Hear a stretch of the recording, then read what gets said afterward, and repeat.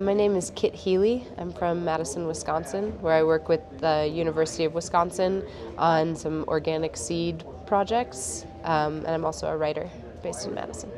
One seed story that I have been thinking about since we've been talking begins with my great-grandparents. My family is Sicilian, my mom's side of the family.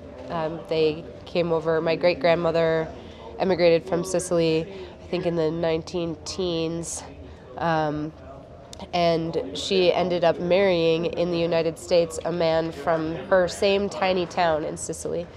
So her name was Maria Maganuco, and her husband's name was Francisco Interlandi. Samuel Interlandi. Salvatore was his Italian name. He changed it to Sam when he got here.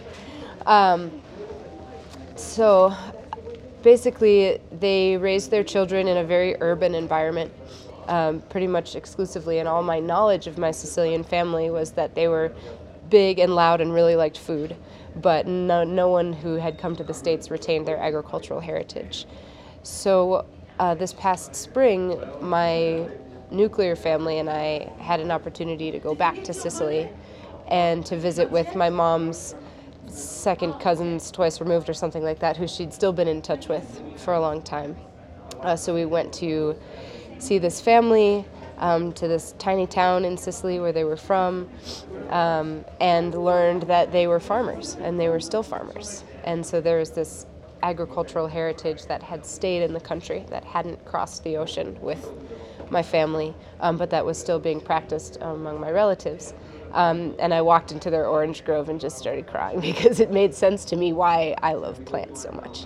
And so one of the things we got to do was to go to my family's house in this tiny town named Acate in Sicily.